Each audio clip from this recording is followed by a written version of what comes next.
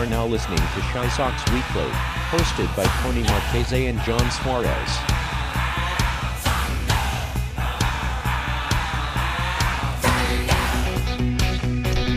Hello, everybody. Thank you for tuning in to Shy Sox Weekly, episode 40, brought to you by OnTap Sports Network. My name is John Suarez, and I'm joined today by my other co-host, Tony Marchese. We're going to go Johnny Nani list, but Tony, how you doing today, man? Hey, man, it's the OG crew rolling in here. Little throwback episode, if you will.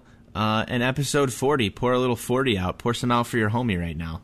Yeah, I don't have any 40s. I was very unprepared. I do have some cans, so I'll crack them for you. I'm bottle only tonight. Bottle only guy tonight. Bottle only guy tonight. Thank you to the local Walmart for only carrying Cubs cans. I've been running into this problem everywhere, Jonda. Cubs cans everywhere, all over the south side. I've got some people out there on Twitter, though, who have helped me out find these White Sox cans of Budweiser, but I don't know. The Cubs cans can't do it. I've been on bottles for about 2 weeks now, and I did pick up this slick-looking cowboy hat at the Walmart. You can see it. The listeners will probably get to see it a little bit later, but I'm full Budweiser, full America. You've got the America shorts on tonight. It is America night on Shy Sox Weekly. Yeah, so a lot going on Shy Sox Weekly. Obviously, American night. Like I had mentioned before, we're rolling Johnny Nani list. Johnny is at the Chicago Wolves playoff game right now, so he's probably having the time of his life because playoff hockey is like what you guys fucking live for. So, Yep. But enough hockey talk. A lot's gone on since the last time that we spoke to you guys. The White Sox did just complete their 2019 MLB draft. So we're going to definitely cover that. We do have a guest lined up for you. We're going to have it's like the OG Shy Sox Weekly crew. Very first guest that we ever had on Shy Sox Weekly is Clinton Cole. He's going to come on and he's going to talk a little bit of, the minor leagues and the draft for the White Sox. And he's from Future Sox. So, already got the burps going. It's going to be a long one. But, yeah, so let's talk a little bit about the last week that the White Sox had. The last time we spoke was going into that Indians series, which the Sox played fucking amazing in. So They did. They give them credit, man. It was not exactly what we expected. I know we talked about it a little bit, but best moment of that one was just getting out to the ballpark on Sunday. It was my cousin's 21st birthday. Got to spend his birthday with him at the ballpark, throw a few back. I brought him down to the 108. Which is something that he asked me to do like maybe 2 years ago. And he's like, hey, can you bring me to 108 for my birthday? And I didn't think it was actually going to line up, and I actually got to bring him down there. So not really White Sox topic, but they played well that game too. Tim Anderson kind of showed up in that game, and Lucas Giolito. I know we're not allowed to talk about him, Jonda. Pitched not excellent. In a good way. Yeah, no, we're not allowed to talk about Lucas Giolito in a good way. It might ruffle some feathers. I think people get a little upset when we talk about Lucas Giolito in a positive light. But what did you think of that series, man? It was a good series. Yeah, no, it was a lot of fun to watch. The Sox ended up pulling 3 games out of 4. I know we were kind of split between the three of us on like a 2-2 split. Jason Kipnis is a bitch. He had some choice words to say about the White Sox and how that I don't remember exactly what he said, but he basically said that, we're playing like crap because we don't have everybody and they're playing the best baseball that they could possibly play and we have the same record. So perspective. So Jason Kipnis, I'm going to put your life into perspective. You're washed up. You played like shit the whole series, so you had no room to talk. But, yeah, like I had said, the Sox ended up winning not only a Manny Banuelos start, but they also won a Dylan Covey start in that series. So that was impressive. Well, what did I say when we were talking about this preview was you're going to win that Lucas Giolito game, and all you needed was one win out of Dylan Covey or Manny Banuelos in the front two to get to 3 wins here, and they ended up pulling out wins in those first 2 games of the series. I was really happy with that. Offense, man. The offense has been winning these ball games. The pitching has been decent enough to get them across to where they need to be, and they looked really good. I always go back to this. This is something I feel like we need to hammer even more, is what you always said, beat your divisional opponents, and that's what the White Sox did because they came off, beat the Royals, beat the Indians. Things looked good over the weekend. Yeah, over the weekend, things did look good. So moving on to where we are today. Today is Wednesday evening. The Sox just wrapped up a little 2-game stint in Washington, and they technically got swept by the Nationals. Doesn't sound good to say, but the Sox dropped 2 out of 2 games to the Nationals. We can talk a little bit about yesterday's game, which was an absolute heartbreaker. It was a Reynaldo Lopez versus Steven Strasburg game. Most of you already know this, so I won't go too far into depth. But what I do know is that money line opened up at plus 234, which means that if you put $20 down, which is what I did, I put $20 down, it would have paid out to like 53 something. It was like $54. So it was a quick little come up. Big, better guy. Big, better guy. Get muted on Twitter about it. But basically what happened was the Sox took a 5-0 lead, and Reynaldo Lopez proved that he does not belong starting at the major league level right now. He clearly has some work to do, and the Sox ended up blowing the 5-0 lead. They dropped the game 9-5. It was not fun to watch that one play out. So we'll talk a little bit about that if you want, Tone. So Reynaldo Lopez, what did I say last year, Jonda? You said that, I honestly don't remember, because like we said, this is episode 40. We've said a lot of shit, and we've gone back on a lot of stuff that we've said, like Lucas Giolito. So you probably said that he's not a starter. You probably said he's a bullpen guy, if I had to guess. Exactly what I said. Never back down. Never back down, Jonda. Reynaldo Lopez, bullpen guy. And I think there's one other guy out there on Twitter who agrees with me, and that's one of our good friends, Mr. Beeflo from the 108. He's been pretty vocal about Reynaldo Lopez not being a starter and being an excellent reliever.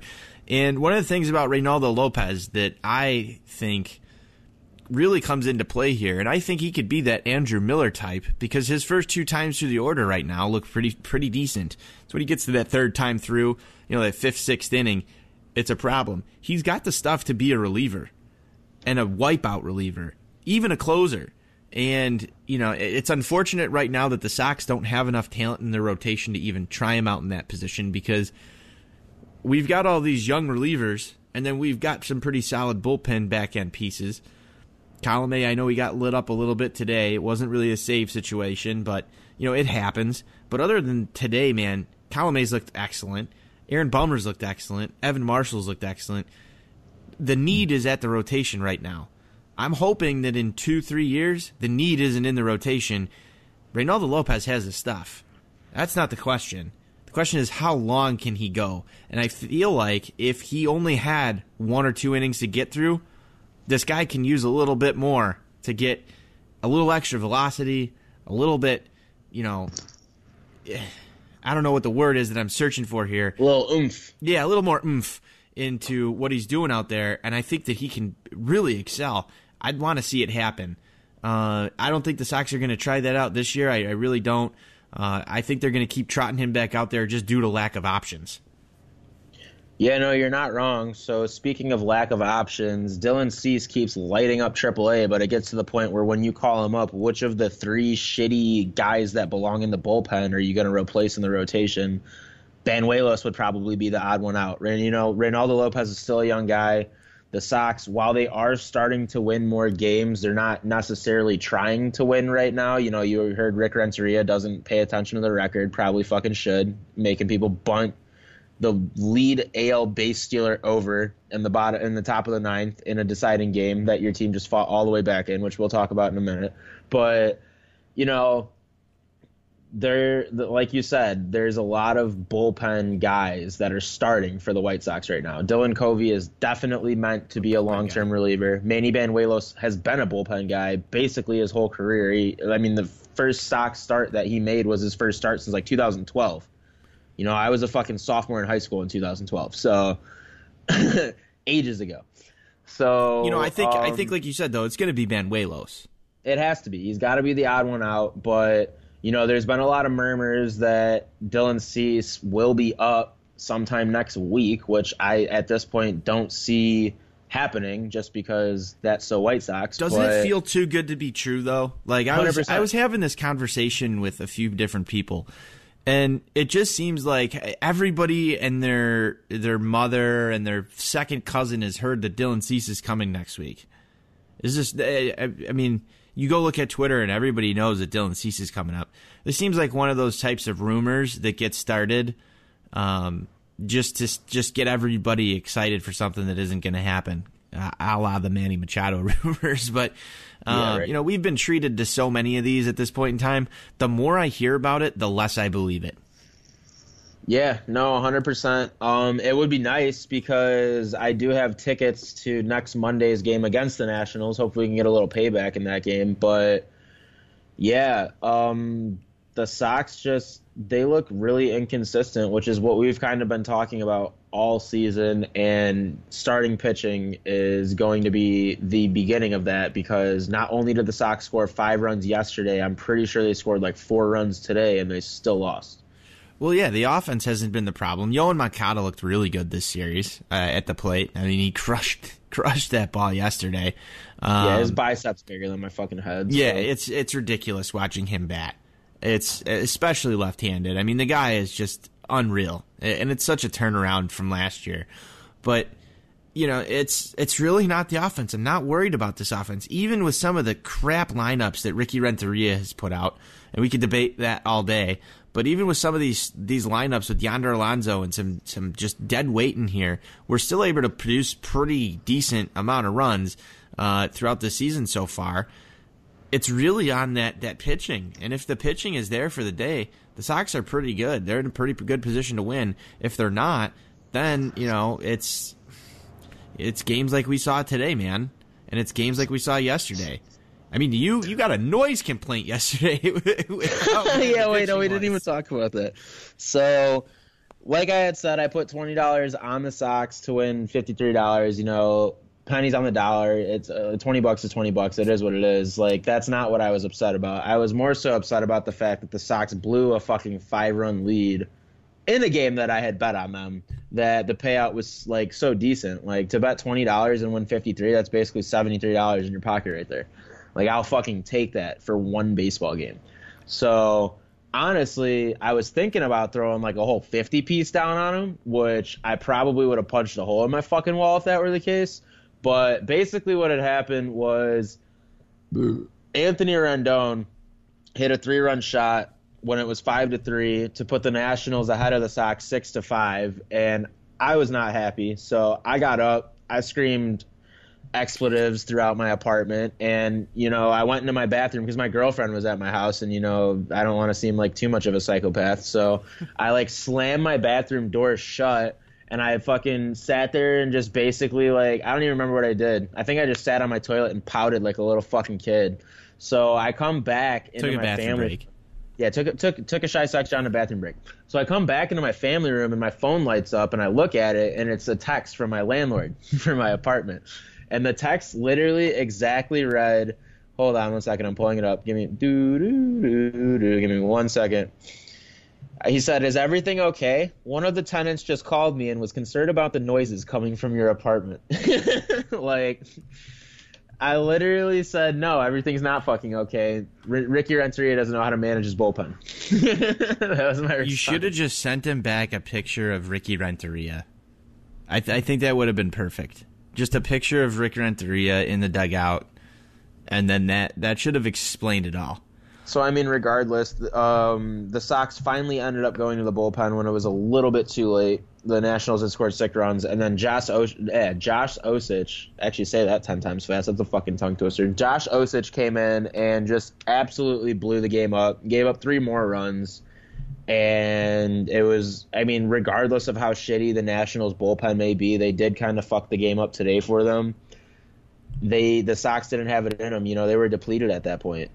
They got caught looking like twice after that happened. Like, people kept going down swinging, and you're facing guys with like 5 ERAs in the bullpen. Not a good look. So no, not at all.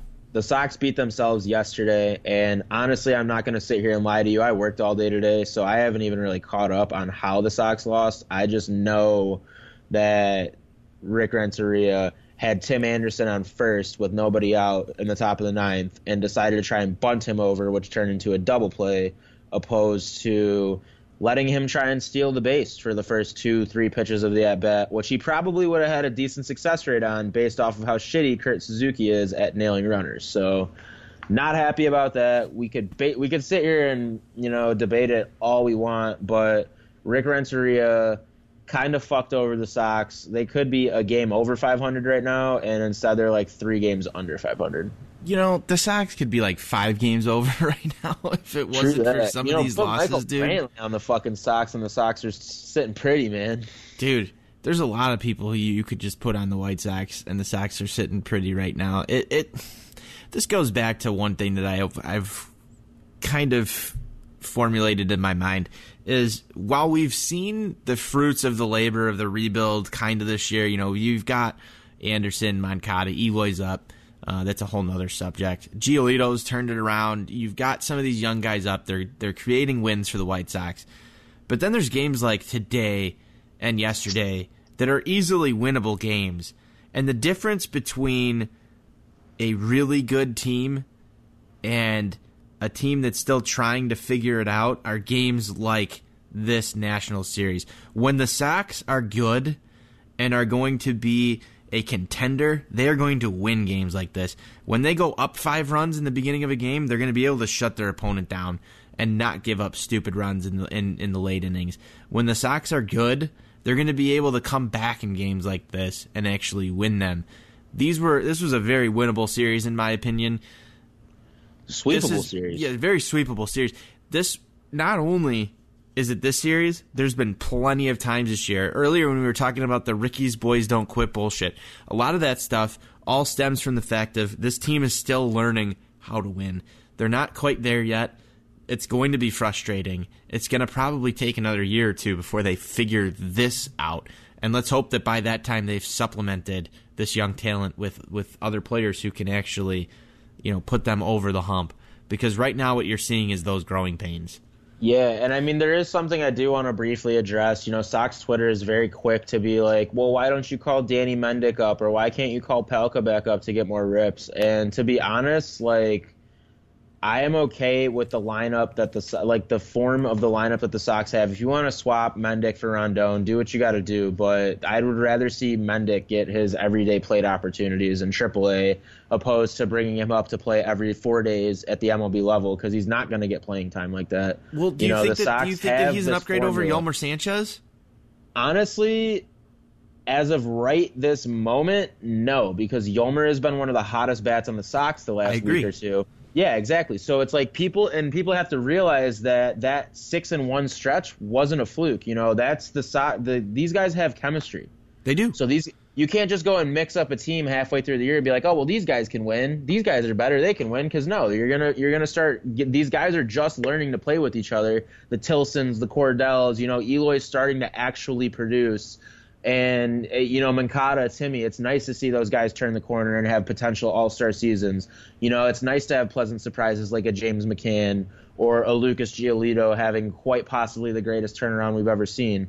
So I want people to understand that coming into this year, nobody had playoff expectations, so they kind of need to tamper those playoff expectations that they had provided us over the last week or so by being 6-1, and they just kind of need to ride this wave and just understand, what the front office is doing. Maybe don't understand what Rick Renteria is doing, because I don't think we fucking understand that shit. But understand that the lineup that the White Sox have at the major league level is probably the best lineup that they can produce. It's just a matter of getting your manager to not bat Wellington Castillo or Yonder Alonso fourth. Well, I think you make a good point. It's the best lineup that they can produce. It might not be the best lineup batting order-wise. I don't think anybody... Well, this is White Sox Twitter we're talking to. So maybe I need to rephrase what I'm about to say here. I don't think anybody really thinks that Danny Mendick is going to come in and be the savior of this team. You'd be surprised with some of the fucking tweets I've seen. Yeah, I mean, that's true. I mean, we've got people calling Here's for a dude Escobar. that's 27 and in his 8th year of the minor leagues, just now scraping 260, but he has power numbers. So they're like, oh shit, call him up. He's got 15 doubles. Yeah, well, I think this is just the fact that we've been treated to so many losing seasons in a row, John, that People wanna are see something tired. new. They just want to I see get it. something new. They constantly we as White Sox fans constantly want to see what's new, what's shiny. And we don't get a lot of new shiny. We get a lot of the same old Nate Jones type guys. It's the same thing every year that the White Sox try. I mean, I love Johnny Nani calls it the White Sox reliever recycling program. That same train with the Juan Minaya, who was it last year? Caleb Fryer, fucking whatever, however you say it. All these same guys. Bummer was on it until he figured it out. But it's the same thing over and over again. And I think early this year with how bad Yomer started out, he wore his welcome out so fast because people are just sick of losing. And this is year 3 on the rebuild. People are just done with it. They want to see wins. And of course, it's always been more exciting down on the farm. And I think that's a pretty decent transition point to get our guy Clinton Cole from Future Sox on here so we could talk a little farm baseball and what the White Sox did in the draft. What do you think? Yeah, no, 100%. I definitely want to talk about the minor league team because if we keep talking about the White Sox, I'll probably have a couple bald spots here pretty soon. All right, let's do it. I love Tabasco sauce, and we'll be back. And we're back on episode 40 of Shy Sox Weekly with our very first guest that we ever had on Shy Sox Weekly. He's going to come on to talk a little draft, and we're going to do some minor league roundups. So Clinton Cole from Future Sox, thank you so much for joining us. How you doing tonight, man? I'm doing good. I didn't realize I was your first guest. I think was it the first time we talked? Was it after the draft last year? No. Right around there. No, well, it might have been a little bit before. I think that was his second appearance. I think the first one was late April. Okay, because I remember getting on and bitching about Nick Madrigal. So yes, you did do that. That was the first one, I didn't know if that was the first one or the second one. So, but You're anyways, definitely, now that Johnny is a host, you're definitely the most appeared guest because I think this is your 4th appearance on Shy Sox Weekly. It is. At least 4, I'd say. Are you sure it's 4? It might be even more. I don't even know. Potentially 5, definitely at least 4. Absolutely. Every time he comes on here, let's just make it a habit to not know how many times he's been on this show. Sounds good. That's a good and a bad thing.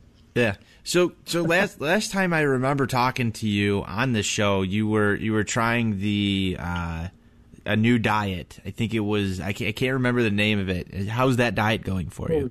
That was like. Was it the keto? It was keto. Was in December or beginning of January, right? Mm-hmm. Yeah, it was an off-season episode for sure. It was after the Bears game. I remember that. Yuck. So that lasted about a week, and I got really sick. Oh shit! And so I chose not to do that anymore. But no, I've my diet is hanging in there, I suppose. Well, I've been running after work every day and stuff like that, but I'm also about to eat a frozen pizza, so yes, you win some, you lose some. That's what I was going to ask. I was going to ask, have you had any good frozen pizza lately? Yeah. So here's the thing. This is actually a Meyer brand frozen pizza. It's not the greatest, but it's not the worst. And I also had tried a gluten-free one a couple weeks ago, and surprisingly, it tastes no different than a regular one. So I don't really know where to go with that. So I gotta give you a timeout right here. Which gluten-free frozen pizza did you try? Is it the cauliflower crust one? Because I found a frozen pizza with the cauliflower crust, and it is absolutely phenomenal. Really? I've tried that one. That one's really good. I've actually, that was a little loud. This one is called Sonoma Flatbreads. That's what that one's called. And then there's also a Home Run Inn Pizza one here in my, not gluten-free, of course. There's also Home Run Inn Pizza in my fridge, too. So you had mentioned that you got your frozen pizza from Myers, so I just kind of want to plug this little story in from, it was probably like 5 years ago. I was chilling with a couple of my coworkers at my job that I worked at in high school, and we were going to try and buy beer at 1 a.m. And I was in I don't know, they lived 2 towns over from me, so I wasn't very familiar with the liquor situation in their area. So I was like, well, where could we get beer this late? And this dude kept saying Major. He kept saying Major. And I was like, Major? Is that Major Liquor Store? Is that a... He drives us to the fucking Meyer. My dude lived his whole life thinking that Meyer was pronounced Major. You thought it was Major? Major, yes. Funniest shit ever. That's but incredible. All right, continuing on. Just wanted to plug That's that real incredible. quick. Wow. I didn't know that was a thing. I I was as dumbfounded as you are right now in the backseat of the car. Like, you legit thought this shit was called Major? Wow, that's cool. You know, now that I'm thinking about Meijer, you know how they got that little like robot horse right in the front, Jonda? You know what I'm talking about, Yes. at the end of the checkout Yes. line? I think I need to go 100%. get on that horse right now. Yeah, so Clinton, you can't see Tony right now, but he is wearing some like America shades and like a Budweiser cowboy hat. For what? For fun? Just for fun. Yeah, it's just just to for be fun Tony. tonight. Jonda's got So- Jonda's got some America shorts on. I've got the cowboy hat. That'll work. You know? I'm wearing I don't know what I'm wearing, People's Brewing Company t-shirt. So, you know, we all wear what we wear. I think that, I know it's kind of a segue, and I know the first, I know we're going to talk draft, but you know, this White Sox season, as you guys know, has just been like, I don't know what to do with myself. Like, I don't know. You know, there's like a week that goes by, and it's like, oh my gosh, this team is going to win 85 games or something. And then there's another week that goes by, and they're like, they might win 60 games. Like, I don't know what to do. So we've kind of likened this to being on a roller coaster. Okay. There's highs, there's lows, there's points in the middle somewhere where things are kind of calm and smooth. And then there's really rocky moments where you just don't know what to do with yourself. We're in one of those rocky moments right now, especially after this series. We kind of just talked a little bit about it before you came on. But, I mean, these past two games, like, you question everything. You literally can question everything. And I don't know how you feel on that. I know you kind of now just opened up this door again.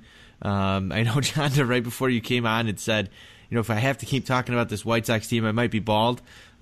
Maybe let's make Jonda bald before we even get to the minors and draft stuff. Let's talk a little bit more about your take on what's going on here.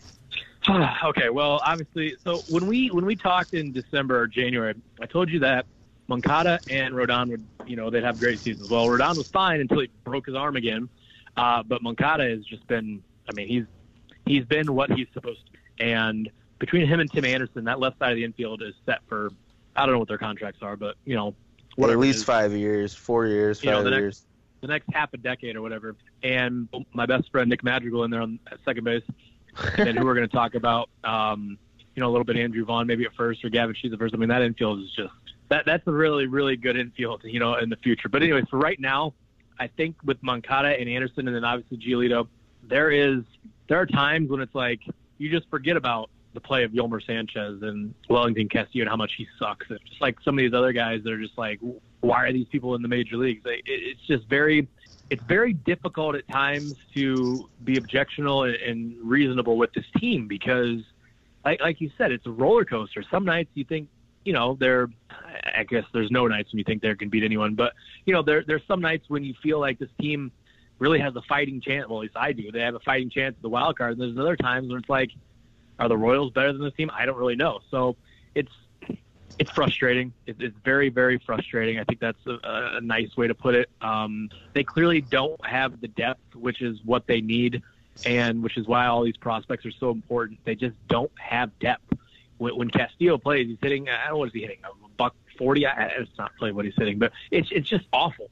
And you've got some of these other guys, you know, you've got 3, 4, and 5 in the pitching rotation, who will be Dylan Cease and, you know, hopefully Dane Dunning and Carlos Rodon next year eventually. I mean, those three are much better than Nova. Lopez is at times is good, and then I mean Manny Banuelos. Like, it's so awful. It's just a tragedy at sometimes, and at the other times, you know, you think they can, you know, they're gonna vie for a wild card spot. Yeah, so I had like a flaming hot take that I dropped into Tone's text messages like a week or two ago because we were talking about how this team's really just like one starter next year away from making a push. You know, you're going to get Kopech back, and he's going to have like an extended rehab on his Tommy John because he's probably not going to come back this year. So he's going to get a whole offseason being healthy. He's going to get a whole spring training being healthy. So he should be ready opening day to be on the Major League roster. So you got him. If Giolito keeps pitching this well, you got Giolito. You know, hopefully they can get Cease up sooner rather than later, and he produces like we expect him to. That's 3 spots spoken for. You know, you got Ivan Nova in that 4th spot, unfortunately, because he's on contract through next year. And you're paying him a fuck ton of money. And you're paying him a fuck ton, so you have to play him. It's kind of like a James Shields 2.0 situation.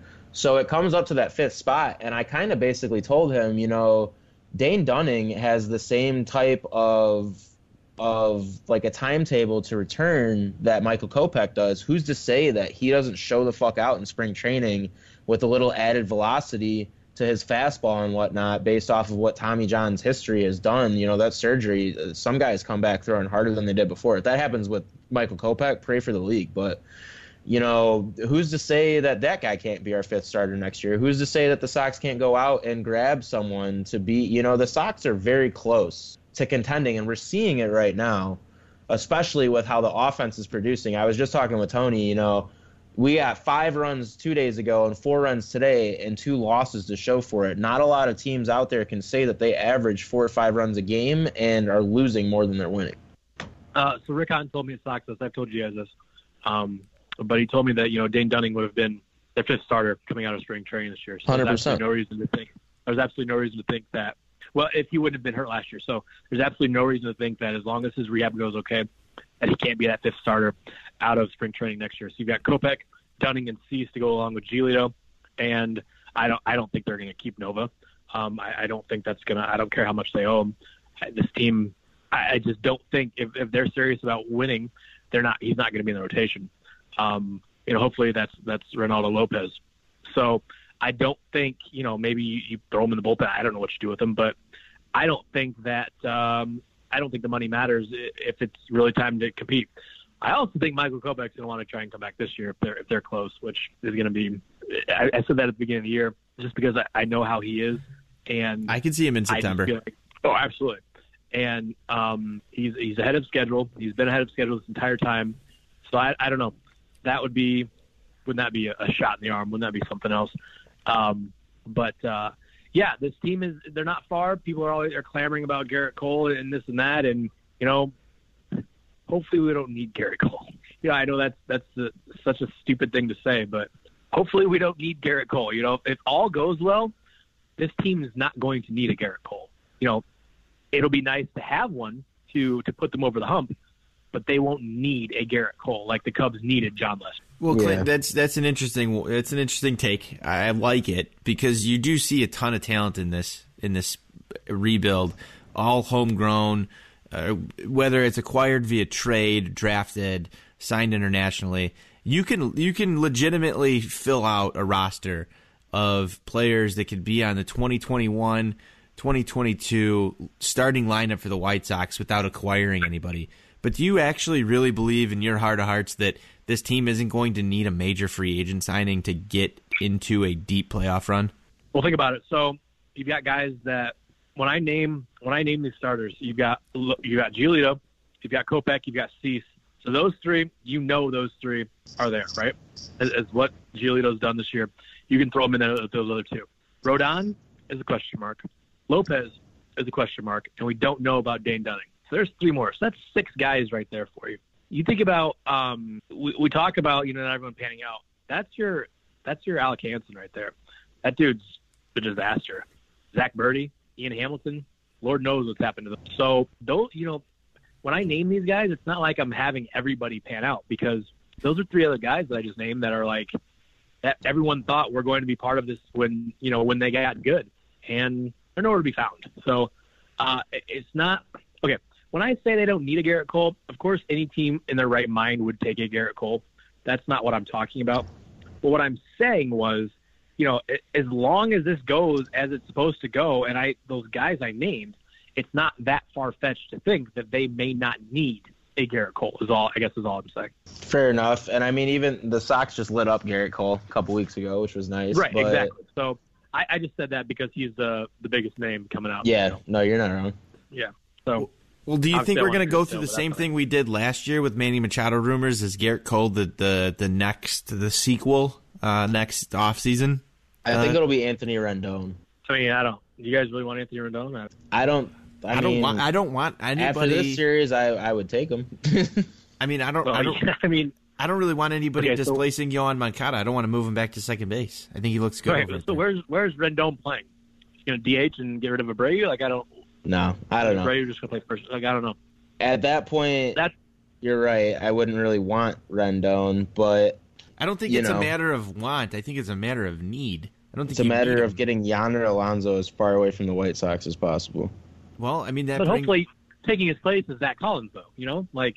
Yeah, I mean, I think that goes into what we have in the pipeline. I mean, there's an easy successor that we could see by the end of this year, I think, for So speaking of the pipeline, we actually haven't even mentioned it yet, but Seby Zavala got his first little cup of coffee in the big leagues, right. And, you know, you were one of the guys that introduced us, essentially, to Seby Zavala, and we kind of formed the Seby Zavala train together, so let's reflect here on how awesome it was to be able to see him not only get his first major league hit, but to see him get his first little taste. Do you think if he comes back up, Seby can succeed at the major league level?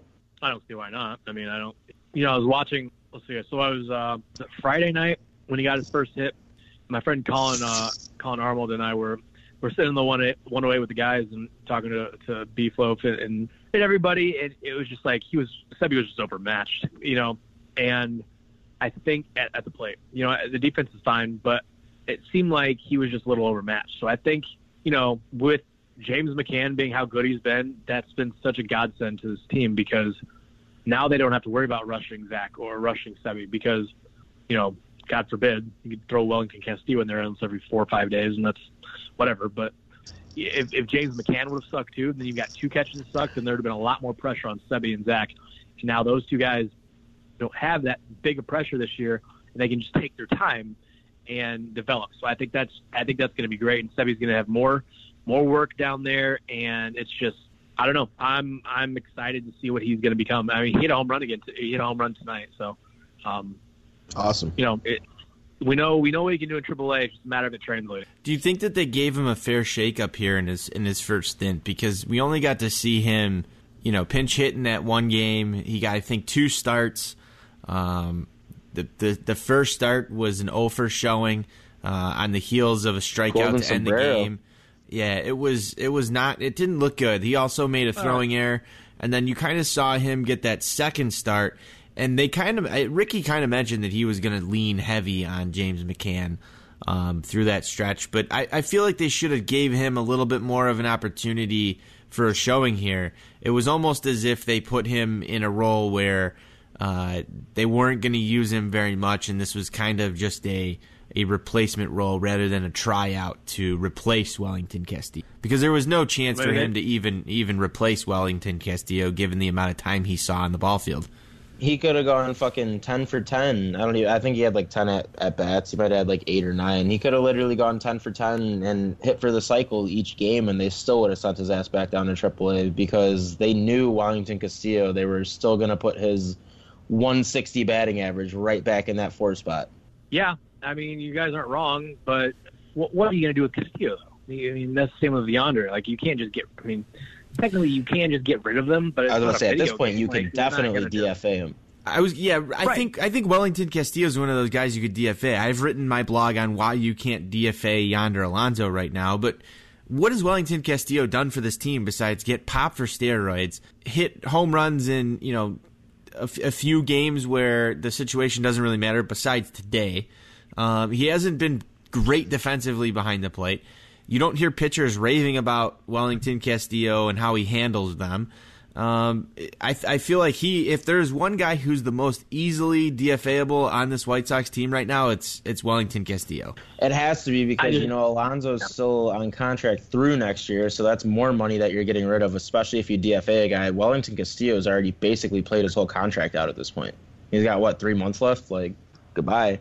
I mean, I wish they would, but you know they're not going to. So one can only hope, Clint. Yeah, I mean, obviously, I'm the leader of get rid of Yolmer, and I don't even like Leury Garcia. I know he's been playing well. I'm a fan of getting rid of everyone, but you know, it's just not going to happen because that's just not how things go, unfortunately. Yeah, the overall feeling of this team is, you know, if this team had Dylan Cease and Michael Kopech on this team, it's the playoff team right now. It's crazy to say that, but and I only say that because of how bad the rest of the league is, really. And, you know, they're beating up on teams in the AL Central, which is exactly what they should do because that's been happening to us the last 18 years. So it's finally their time to do this. And, you know, they're just going to get better and better. But, man, it's tough to say that they're going to make the playoffs this year because let's say this. As currently constructed, there's no way. You know, if Cease comes up and takes the spot of Benuelos or one of these other guys that sucks every 5 days, that's a different story. I don't know. Let me ask you guys this. So let's say trade deadline comes up. They're tied for the wild card spot. What are they doing? Are they buying or are they selling? Are they standing pat? At this point, you have to buy, especially with, like, if you're trying to compete next year, you can't go and sell Alex Colomé. You have to keep him around with how fucking lights out he's been, 14 for 14 in save opportunities. Like, there's not really much else you can sell at that point. You could sell broken Carlos Rodon's last year of his contract. No one's going to buy that. You can sell Yonder Alonso. No one's going to buy him. You know, all those sellable pieces are not looking very sellable now. So it's either you're buying or you're staying the fuck put. Somebody would take Lurie Garcia. I was going to say Lurie Garcia or a Yolmer Sanchez, but you're not going to get anything back that's really worth, like, major. The only thing you're going to do with that is open up a roster spot. You're just going to get, like, another Ryan Cordell that you're not even going to be able to give a tryout for, like, a year or two down the road. But I think your most valuable assets are your minor leaguers, right? But I don't think we're in a position to completely sell the farm to go compete. So are you going to... No way they're doing that now. You're not going to go and do that. That's 2 or 3 years away, I think. But I think that those are the most valuable pieces in the organization. Your Nick Madrigal. What about you think a team wouldn't want Aaron Bummer? Like, but why are you going to go and get get rid of someone? That's what I'm saying. Here's the same thing: is Alex Colomé is so valuable this trade deadline. Alex Colomé is probably your most valuable. But do you really want to get rid of him? Next year is when you're going to go for a run. Wouldn't you want that guy? Because you're going to have to go acquire him. You're going to have to go acquire another Alex Colomé in 2020 if you're going to make a wild card run. Here's the thing. Remember Sergio Santos, how good of a season he had, and then Addison Reed and how great they were, and all these guys. Closers are a dime a dozen, though. That's the thing. Like, when Sergio Santos had that great year out of nowhere, it was just like, holy shit, you know? And then, poof, gone, done. Addison Reed, you know, they got Matt Davidson, which, I don't know, neither here nor there. And then Addison Reed, didn't he get DFA'd this year? Like, I mean, there's so many guys, so many arms that are potential back of the bullpen guys. Like, there are so few, like, elite closers. And now, like, closers aren't even – they're not back-to-back – like, closers aren't what closers used to be, I guess is what I'm saying. Growing up, you got guys like Mariano Rivera and, like, even, like, Bobby James, even lockdown. As of late, like, Kelsey Jansen, like, for the Dodgers. Like, even – I think that's, like, the most – I mean, Aroldis Chapman, I guess, too. But, like, think about who else? Like, Brad Hand, right? He was great. Now he's average, right? And look what the Indians had to give up for him. Yeah, and it's just like, I don't know. If someone gives me Francisco Mejia for Alex Colomé, like, are you kidding me? Like, you wouldn't take that? Like that? At the time, I would, but Mejia has looked like shit so far. Which I know. But I mean, if someone's offering you a top prospect for that, you like, I don't know. Salivating. That's a tough call right there. I don't know. It's tough, but I think the contract, if Colomé is on a 1-year deal, I'm not going to hesitate to make that move. But knowing that he's locked up for another year and that window contention that we just talked about, when you get, you know, Cease in here next year and you've got a full year of Kopech back next year, I think that you take that and you go with it and say that next year is the first year that you're going to actually try and compete and you go all in on it.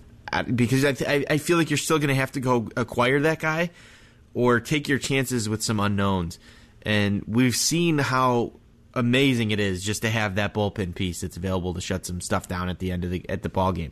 It's huge. So, I mean, looking at it, broad spectrum, you're not going to want to trade away an Alex Colomé because all you're going to get back is, like Clint said, like, even at best, a top prospect, which, you know, the Sox are starting to get. I mean, you can never build too much depth, but in terms of people that are primarily at their position, like Clint had said earlier, you got Timmy and Yohan locked up on the left side of that infield. You know, that whole left side of the field with Eloy, that's locked up for years to come. You know, you got Robert forcing the issue, trying to come up at center. You know, you got a couple maybe open spots throughout that infield, but you got Madrigal coming up soon, hopefully. You got who we had just drafted. You got Andrew Vaughn at first base coming up pretty soon. So, like, and you got a lot of stuff's already filled out in terms of top prospects. So I am all on Tone's side in terms of keeping Colomé around, And I mean, even if we can't deal him at this trade deadline, if we're in the same position next year, I'm sure we can still get value for him if it's really that serious and we got to get rid of him. But I am all for keeping as much as you can, building as much chemistry as you can. Because I was talking about this with my girlfriend the other day. The Sox had an amazing team in 2016 for the most part. They had a lot of these guys that could have played well together, but they had no chemistry, so they didn't play well together. And it showed at the beginning of the season. They played fucking really great, and then they just kind of fizzled out. So what I told her is, you got a team of guys that are decent, and you got some studs, but really they're playing very well together because of the chemistry that they've been able to build being on the same team for so long. So it doesn't happen overnight. And, you don't want to get rid of guys that are integral pieces in terms of you winning, like an Alex Colomé or, even like Leury Garcia. I don't know what his contract looks like, but he is a great fourth outfielder. If the Sox can go ahead and call up Robert and get Garcia in late, his defense has improved mightily. And I think that was more so the weak point in his game because he's always been kind of a slap hitter.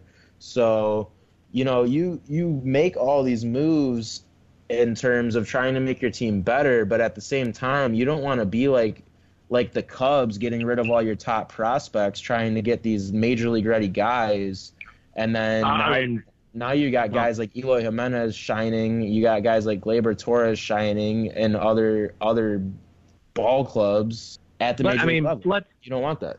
Let's not get too carried away with the Gleyber Torres situation because they did win a World Series. I will give anybody on my team if it means we win a World Series. Obviously, there's no guarantee, but I don't fault the Cubs for doing that. The Jose Quintana, Cease and Eloy thing, that was stupid. Think about where the Cubs would be right now if they had Cease and Eloy. Oh my! Yeah, exactly. You know what I mean? That was dumb.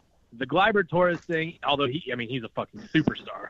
That was they had to do that though to get Aroldis Chapman, and that's they went 1 for 2. I'll say that. I don't like the Cubs. I'm here in South Bend and I'm doing Cubs things, but I have to take the Cubs side in the Gleyber Torres situation. Yeah, that's you have to go for.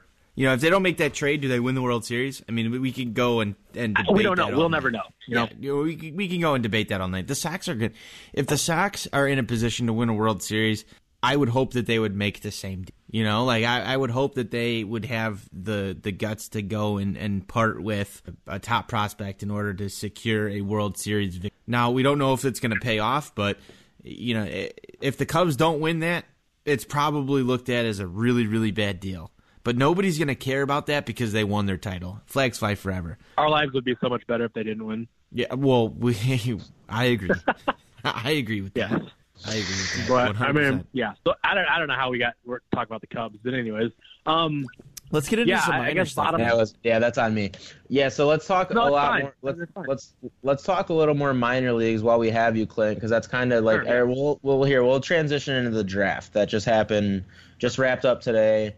A couple days ago, we had kind of mentioned it before. The Sox drafted first baseman Andrew Vaughn out of Cal. One of the first basemen drafted in the top 5 picks over the last decade, I believe. Our guy Andrew Kinsler had said on OnTap Sportsnet that he was the first baseman picked in the top 5 picks since Eric Hosmer, who also produced a World Series for one of his teams, a homegrown talent. So let's hear a little bit about what you have to think about the Sox drafting Andrew Vaughn, because we know you weren't high on the Nick Magical pick last year when we had you on. So what do you think of how the Sox kind of played their cards in the first round of this year's MLB draft? What I wanted last year was Brady Singer, the kid from Florida.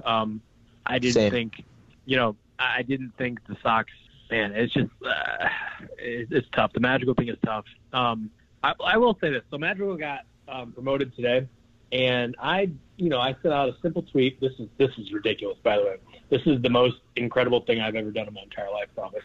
I just sent a simple tweet out. Congrats to Nick Madrigal for being promoted to AA Birmingham, #White Sox, and included a picture I took last year. That was at 10:30 this morning. My phone is still going off. This thing has 61 retweets and 787 likes. I don't understand. I don't know what's going to happen when Luis Robert does something. It's incredible. I didn't realize. Well, the Oklahoma State baseball Oregon State baseball program retweeted it, so it's like everybody in Oregon has liked this thing. But I didn't realize that this Madrigal thing was that big of a deal. And it is, because if Madrigal doesn't do at a bottom line of what Madrigal is supposed to do, we're in trouble, because that's another piece that we're gonna have to worry about. Then do we take Moncada back to second and hopefully Burger Pants? Like all these different scenarios. So as much as I was down on the Madrigal pick last year, he's starting to play better. The power was never something that was there, even though I don't know. I just don't want it to be Ray Durham, because although Ray Durham was a fine player, as we all know, Ray Durham was also not taken 4th overall in the Major League Baseball draft. So that's just what I don't want. I don't know. Enough about Madrigal. For Andrew Vaughn, guys, it was obviously, all the pandering about Adley not going first was nonsense, because clearly in my eyes, it was as sure of a pick as Zion is going to be in a couple weeks for the NBA draft, because you don't get a premier player like that. That's like Joe Mauer. That's Buster Posey. Those are the guys that Adley Rutschman can be. And then you go to Bobby Witt, who, that's a guy that I don't know if there's a skill set like that. I've not seen a skill set like that. It's just not something, it's like a Carlos Correa like type of thing. And so those two guys were locks for 1 and 2. So then that led us to 3. Andrew Vaughn was better last year than he was this year. A lot of that has to do with teams pitching around him being, walking more and trying to put the ball in play, things like that. So anyways, they have to hit on Andrew Vaughn, and I think they're going to, because even though he may not be the most athletic guy or the tallest guy or this or that, maybe he's just a DH, but it doesn't matter, because they have to hit on him, because the Sox aren't going to have a top 5 pick next year. The run of top 5 picks is over, and that's a good thing for everybody involved. So this is their last potential superstar that they can get, dating back to Zach Collins is 10th? Was he 10th? 9th? He was it's funny, because I tried to tell you when he was picked last time, and you were like, no, I'm pretty sure it was so-and-so, and you were right 100%. I think it was 9th, or maybe 8th. Oh, really? Yeah, because I was like, I think he was the 7th pick or some shit, and you were like, oh, okay, and you just rolled with it, and then I looked it up right as we stopped recording, and I was like, fuck, he was right. That's funny. I just remember it was top 10, but so that's what I'm getting at. They're not going to have another top 10 pick. Definitely not going to have another top 5 pick. So it's Andrew Vaughn. This is it, from Collins and Berger and Fulmer, rest in peace, and Madrigal, and I'm going to throw Luis Robert in there too, because, he would have been a top 5 pick. He would have been the number 1 overall pick. Well, yeah, but, they're not going to have that high of a draft pick anymore. So anyways, they got a hit, and I think they're going to. This kid, from everything I've seen and heard, is the real deal. I was listening, so I'm going to be talking with J.J. Cooper and Jim Callis over the weekend.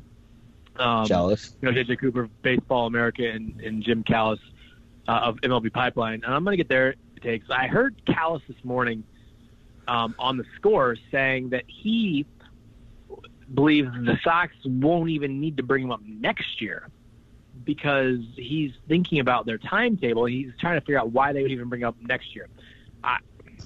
That's talking about Vaughn. Yeah. Why not? That's depressing. Yeah, right. Why not? He's the most. Because he's the most saying that they're not going to be ready to supposedly. contend.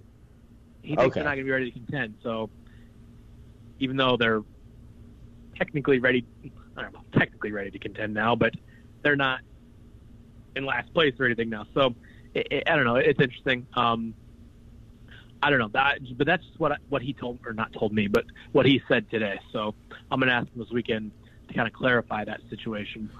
But, so one of the things I said on Sox on Tap was I could see him starting at Double-A next year, and then kind of being on the same trajectory as what we see with Luis Robert right here, is Double-A to start next year, and then maybe some Triple-A action by the end of the year, and then in 2021. So my timeline for him is kind of similar there. Would I like to see him? Would I like to see him by the end of this year? Yes, but I don't think that's going to happen. Oh. I think that they'll be a little more conservative with him.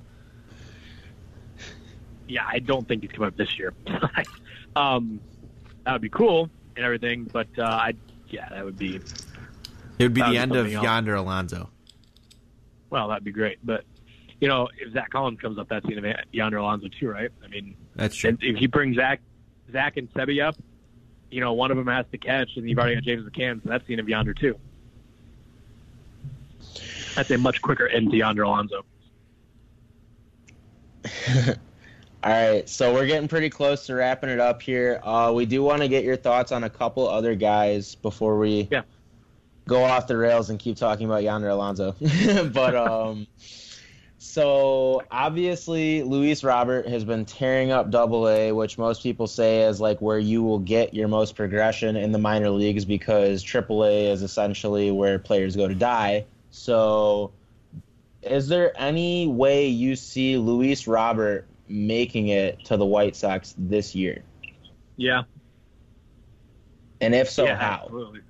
What's his trajectory going to look like, in your opinion? I think this is a guy that. I think he's ready right now, but We all do. yeah, well, he's definitely ready right now. I think that I don't know. He's got to get to AAA first. They're not going to. Didn't Juan Soto go from AA to He did. Juan Soto's a notable one. I mean, Frank Thomas made the same type of jump back in the fucking 90s. What about but Acuna? No, Acuna played for the Stripers. He did. I think, didn't he? Yeah. No, he did. And Ozzy Albies, and they both played for. I'm trying to think of other guys. Obviously, Vlad Guerrero was in there. I'm trying to think of other top prospects played. The kid Hura from the Brewers, he just got sent back down, but he was in AAA. So it would be very, very. Well, I think Robert's going to be in AAA by the end of this month. So I guess it just depends on what he does from there. If he does what he's doing now in AAA, I think he's up in September. If not, then I think it's out of spring training. Fair enough. And then also another hot topic is Dylan Cease is nearing major league readiness. He's been dominating the AAA level. Maybe not dominating, but he's been pitching a lot better than what the White Sox starting staff looks like right now. What are the odds that you see Dylan Cease up before, let's say, July?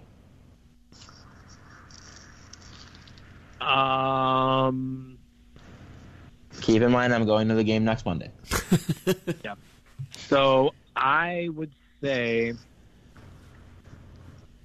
okay, I talked to him last week, and I don't want to divulge information that I shouldn't divulge. I will say that, let's put it this way. If he is not up by the trade deadline, there's something wrong. That's as far as I'm going to go. I'm just going to leave it at that. He's ready, obviously. It's not okay, I almost said something else. Okay.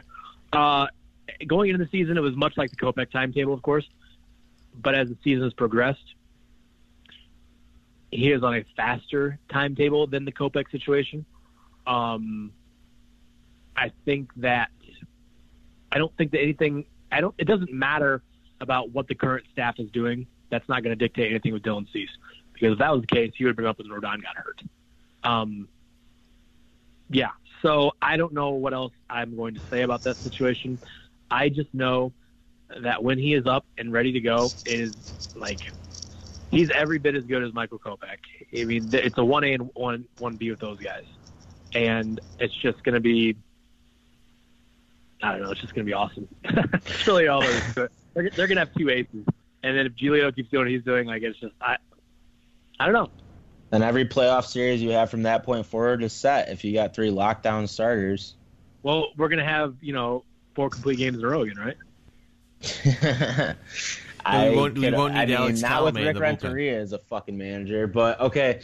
Before we let you go, Clint, I do want to get your input on a couple guys that are maybe a little bit off the radar that maybe not a lot of like Sox fans, Shy Sox Weekly fans may know of, and one that sticks out to me that I've been seeing a lot about is Ian Dawkins, who I believe plays for the Kannapolis Intimidators. He might be on the dash. I'm not 100% on that. I think he plays for the Intimidators. who has been playing very well, and I think he's Yeah. only 21 years old. So are there any, like, I mean, obviously you brought up Bryce Bush a little bit earlier. Are there any maybe under the radar prospects that, you know, our listeners or even Tony and I should kind of keep an eye out for? I think the Dawkins one, you hit it on the head. I mean, you know, Johan Dominguez is the other all-star from Kannapolis, which is, you know, they had such a stacked infield with Sosa, and although Sosa entered the top 30, I guess, in the MLB pipeline after Eloy was. Did he? Yeah, so it's, I want to say Curbelo, I want to say Sosa, and those guys, Amato Nunez. It's everybody at Kannapolis still. You know, Connor Pilkington, who's been amazing. You know, Jonathan Stever, those two pitchers have been outstanding. Those are names to keep an eye on. Who am I thinking of? First of all, I hate Draymond Green. Like, that guy's an idiot. I just cannot stand him. Are you watching the game? Are you watching the finals right now? And the Raptors are up 14 right now with 7 minutes to play. Oh, shit. But they had to win this game with Durant out. Like, there's no way. If they lost this game, they might as well just kiss the finals goodbye. Anyways, who else? Cade McClure. Cade's my guy. And Cade's the guy that everyone would have been talking about. Same with Mike Rodolfo, if they would have gotten hurt last year. And obviously, Mike was hurt again, which absolutely sucks. But Cade is the guy that that's, you know, everyone's, you know, Bernardo Flores, Jimmy Lambert is their dark horses for the rotation. Cade McClure is another guy that you got to keep an eye on. You know, 92, 93, 94, 95, but he's 6'7", 6'8". So that release point is much further out in front than it is someone, you know, 6 foot's on the mound. So even though it's at 94, 95, when he's releasing the ball that much closer to you, it's on you that much faster, and the speed is faster. He's got a couple of other good pitches as well. So Cade McClure. Another guy who we all know is Tyler Johnson, and Tyler's been hurt, but you know, I talked to him. I texted him. I tweeted this out too. I texted him. I don't know what day. What is this day? Today's what? June. Wednesday? About to be June 6th. My birthday is in like 3 or 4 days. Losing track. You don't know when your birthday is? It's June 9th. I don't know what today is. Oh, I think okay. it's the Here's 5th. the real question to test Shysek John Day. Hey, is Bruce Springsteen still alive? I'm like 80% positive he is, because I feel like if he died at this point, I would have got my shit blown up. Yeah, 80% sure on that question. How do you not know this? Like, I don't even. I'm a millennial, worry dude. about it. I listen to hip hop. All right. Anyways, back to Tyler Johnson. I texted him. If today's Wednesday, maybe it was Monday or Friday. It was during the week because it was during work. But anyways, and he's throwing off the mound now, and he knows when he's going to be pitching in games, but he didn't know if he could release it yet. But he did tell me it was just around the corner. So Tyler Johnson, when he comes back, that's another guy who's going to end up in Charlotte this year, and I think he's on this team out of the bullpen next year, starting out of spring training. So there's a couple guys that I gave you. Something I'd like to see more out of Steele Walker. You know, this kid is he's in Winston now. You know, Jake Berger's coming back here very, very soon.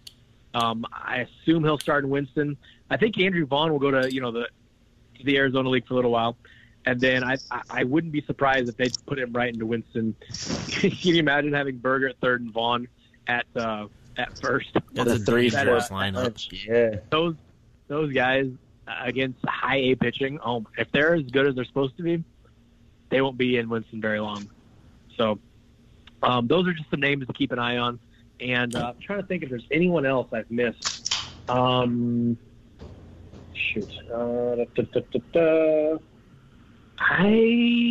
don't think so. I think that's about it. I don't know. I'm trying to think. Yeah, that might be. You know, I mean, obviously Danny Mendick, guys like that. But I will tell you what I don't want, and I've seen this on Twitter a lot. People clamoring for Paulo Orlando and Alcides Escobar and some of these Ross Detweiler and other guys that are. Oh, God. Like, just shut up. What Twitter sphere are you on? I don't see any of that, and I'm thankful for Are it. you serious? Dude, I see I the just mentioned this Escobar, before but Clint came no about the Paulo Alcides Escobar Orlando stuff. or fucking Ross Detweiler talk. Like, oh my God, who are those people? People that think that the rotation is that bad. So, they're like, oh, we've got this ready, let's do this. So it's just like, no, let's not do that. Another thing I want to tell you about today. So, Gavin Sheets has been heating it up, and he's been hitting the ball like crazy lately. And I tweeted something out today, people giving up on Gavin, shame on them. I had so many people tweeted back to me like, oh, who gave up on Gavin Sheets? Like, are you kidding me? 95% of people that know what's going on in the Sox minor league system last year gave up on Gavin Sheets because he didn't hit home runs. And they're just like, and it was just like befuddling to me as to how people were like, oh, I don't know about people.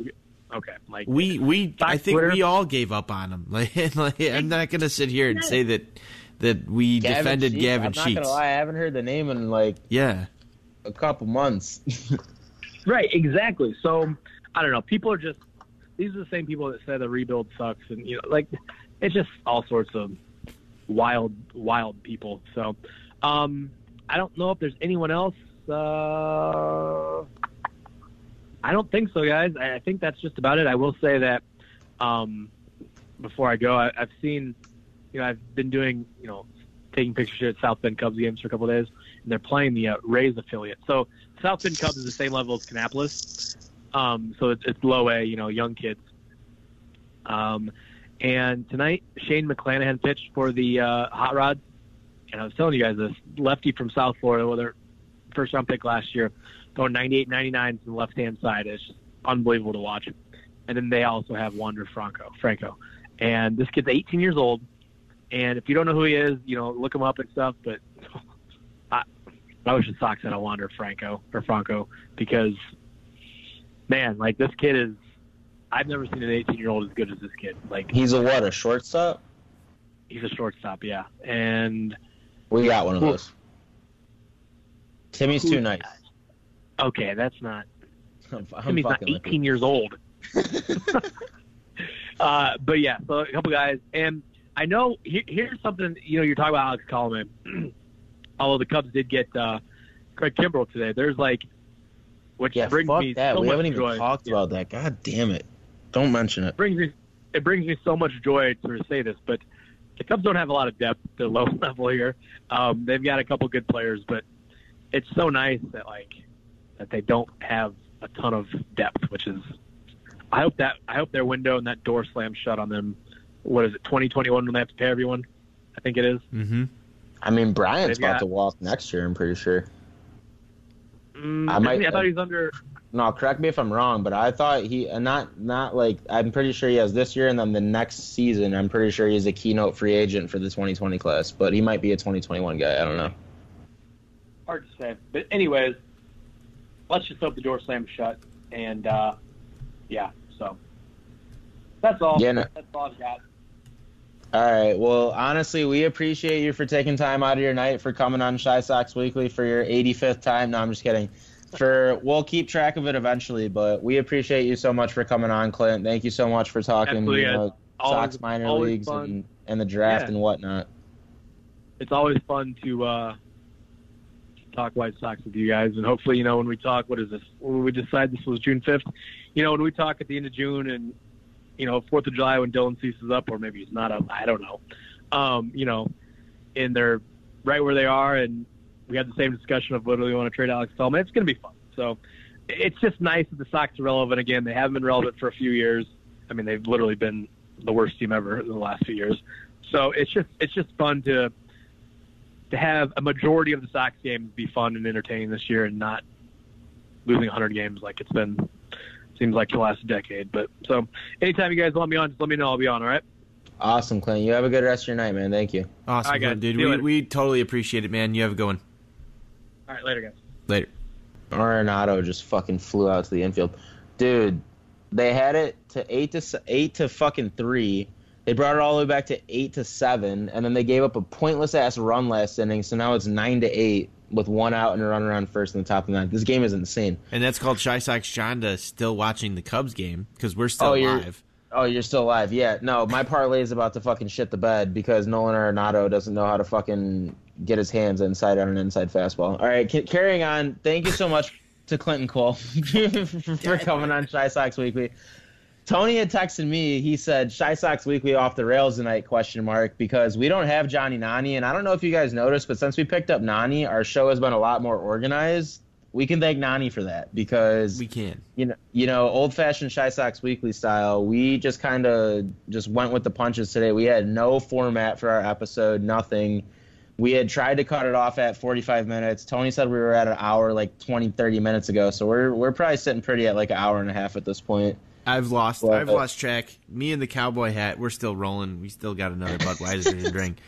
It's a good I night. actually ran out of beer, to be honest, which I'm depressed about, but we don't have to talk about it. It's a good night. To just touch on one little thing, because I did look it up. Chris Bryant has our beers in 20 and 2021. Okay. So he'll be hitting that free agency, I believe, if I read this right, 2022. 21, so 2022. Yep. Well, whatever. Regardless, the Cubs are starting to die, and we're seeing it firsthand. You know, the Brewers are a force to be reckoned with. So I don't know. I don't really care about the Cubs. I don't want to talk about the Cubs. I just hope that the Cubs lose tonight, so I don't lose more money. So Hey, that's what big better guys hope, and that's good. I echo your statement there on Johnny Nani. He has been a godsend to this show. This is the first show we've done without him in quite a while. He was missed, but it was still a good time. It was still a fun time. We had Clinton Cole, our most reoccurring guest, I guess you want to call him. I had a cowboy hat. You had America shorts. It was America night on Shy Sox Weekly. We love America. It's heading into 4th of July season. My favorite time of year, the summer. What else we got tonight? I think that's close to it. We're pretty close to done. Looking forward, the White Sox do have a 3-game stretch away in Kansas City. You know how much we hate them, so hopefully we can pull a couple games against the Royals, and then we come back home for a decent little homestand. We play 2 against the Nationals. I'm looking at like the calendar on my wall, and I'm pretty sure a 4-game stretch against the Yankees over Father's Day weekend. So, I mean, those are very winnable opponents up until we get to the Yankee series. That'll maybe be a little tough. So, you know, here's to hopefully the White Sox eventually getting to or above 500. Here's to my birthday coming up this weekend. You know, Jordan year, gotta toot my own horn real quick. Gotta flex your birthday when it's coming up. Father's Day weekend right around the corner. So, you know, the Sox have a very winnable stretch. Here's to hoping that they can get above the 500 hump, or at least to 500, because it seems like we haven't been able to touch that in a while. So, other than that, until next time, let's go White Sox. Let's go White Sox.